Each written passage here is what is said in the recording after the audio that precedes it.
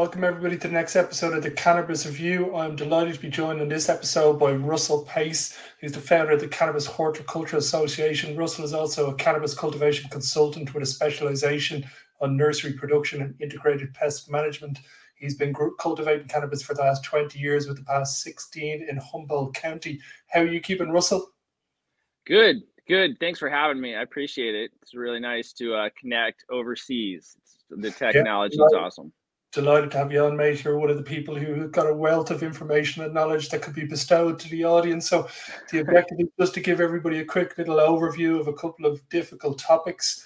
Do you maybe want to give, I'm going to jump straight into the first topic instead of doing a big long introduction. So soil science, can you maybe give the viewer a couple of minutes overview of how important soil science is to the cultivation process? Yeah, sure. I'll try to give an overarching topic.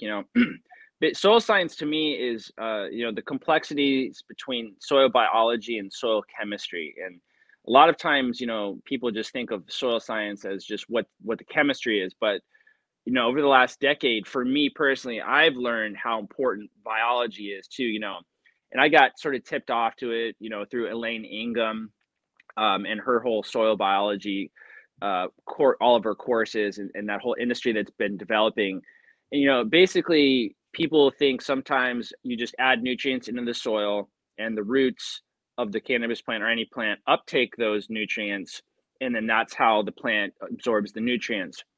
But what's amazing, what's going on actually inside the soil within the biology is just, it's so staggering how many reactions are occurring in the soil. I try to remember how many billions of microbes there are in one handful of soil, but it's a staggering number of microbes in one hand of soil. You have your protozoa, your amoebas, your flagellates, your ciliates, your bacteria, your fungi, your arthropods. There's like a whole range of life it's occurring in the soil. And so, basically when the nutrients go into the soil, they're not always in bioavailable form, or if they're already in the soil, they're not in bioavailable form. And what occurs is that there's this really complex interaction between the root systems and the soil microbiology. And the root systems are actually releasing exudates.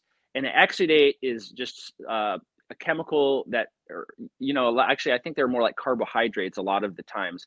It's a secretion. There's a secretion that's occurring from the roots going into the soil. There's a crosstalk going on with the biology where the plant's root systems are releasing these exudates to communicate with microbiology. And then they'll talk to fungi and be like, here, you can have some of this, but in exchange, I need some potassium or phosphate.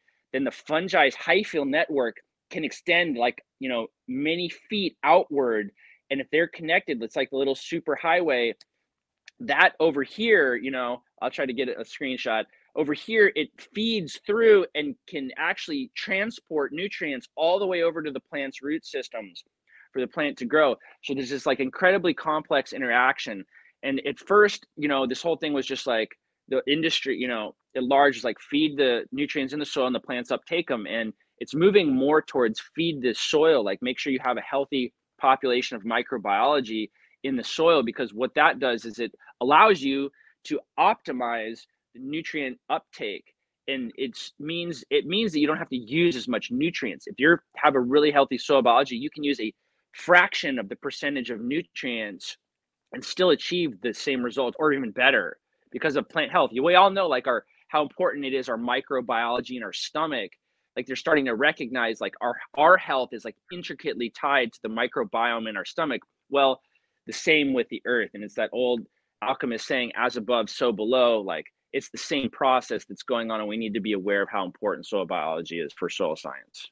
Okay, yeah. Amazing. That's a brilliant overview. So you can see a future now where you're getting basically, let's say, grow at home kits are going to have soil pre-planted, and as important as the genetics part of the cultivation process, which again is a whole old market to open up into. Second topic I wanted to talk to you about, and maybe give it's something that I wouldn't know too much about. Is agroecology. Can you maybe give to everybody watching a good overview on what this is and how you specialize in it? Yeah, no. So agroecology is something that's not very. It's I understand it, but it's not in my wheelhouse. It's more of agroecology to me. Like I talk with agroecology a lot with my buddy Matthew Gates, who is an entomologist down in San Diego. He has a handle Sink Angel on Instagram. He's a absolute powerhouse of knowledge. So one thing that's important for me is that I don't always have all the answers to everything, but what I do have is the means and ability to access all of the answers to everything. That's something I pride myself on. But you know, it's like to me, there's this concept of agroecology where you're tying in agriculture with ecology. It's like it's the combination of the two, and they sort of espouse the term agroecology to try to optimize these large agricultural um, plots, and they try and they're trying to tie them in to some type of with some type of ecological framework. And so maybe agroecology looks something like, oh, we have a bunch of acres of this one crop, but we're planting rows, intercropping rows of some type of companion plant to attract beneficial insects. Agroecology means, oh, we're going to cover crop this winter. All of those kinds of any type of way that you can integrate some ecological methodology into traditional agriculture, that to me is what agroecology is. I'm sure there's agroecologists that will chime in and offer their more technical definition of what it is, but that's to me what it means. And it's kind of like one of those terms where I don't know, people overuse it in some like it sometimes gets misused in the industry, like what am I trying to say? We can move on to When the next. no, when people, it's sort of like when people use like when a company that's trying to create a product, like a food product, and they call it natural, it's all natural. It sort of gets overused sometimes in some fields. So it's important just to understand it for what it is, like, which is an important way to integrate ecological methods into agriculture. Yeah, no, that's brilliant. The objective of this is to educate everybody. I don't think half the people out there have the answers to everything, but I think by sharing these ideas and bits of information is how everybody kind of gets up to speed.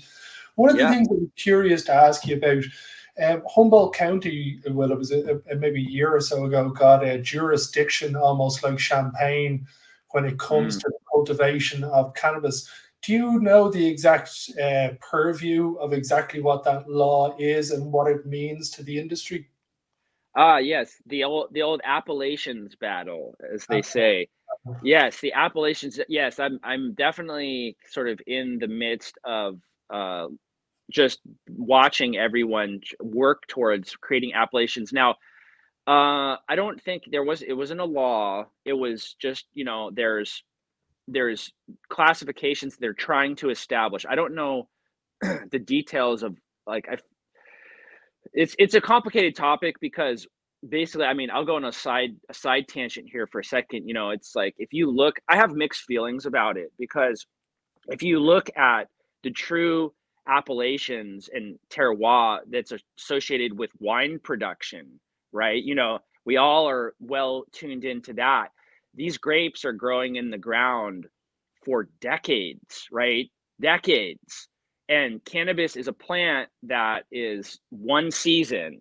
And so there's a lot of complex variables when you're trying to identify how a farm is going to apply for a classification for appellations of a certain region. Like how does the terroir of the soil, of the sea air, affect the growth of a cannabis plant? How does it affect the secondary metabolite production, like the Champagne region in France? I don't know a lot about it, but it's a specific type of soil. Obviously those roots go in the ground for decades and they're sucking out those minerals, there's like acidity levels. There's like very specific things that produce a flavor. And I don't know how they're going to necessarily achieve that in cannabis, but they're working towards it. I think it is possible.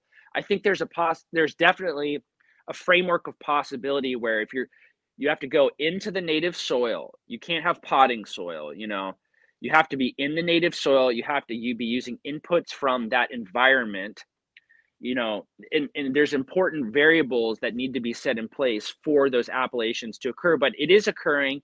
It's also happening, I think, in Mendocino County. It's the whole Emerald Triangle. That's really the hub. It's like the Emerald Triangle in Northern California is that hub where all the appellations are being talked about and trying to be developed. So I know it's kind of like a tangent, but Yeah, no, it's really it's really interesting to me, and it's a lot of it's in development. Like I think there's what's that group? The Origins Council. They're called the Origins Council. They have a lot of information on appellations too. You can check them out. You might want to talk to them. That might be a good person to reach out to.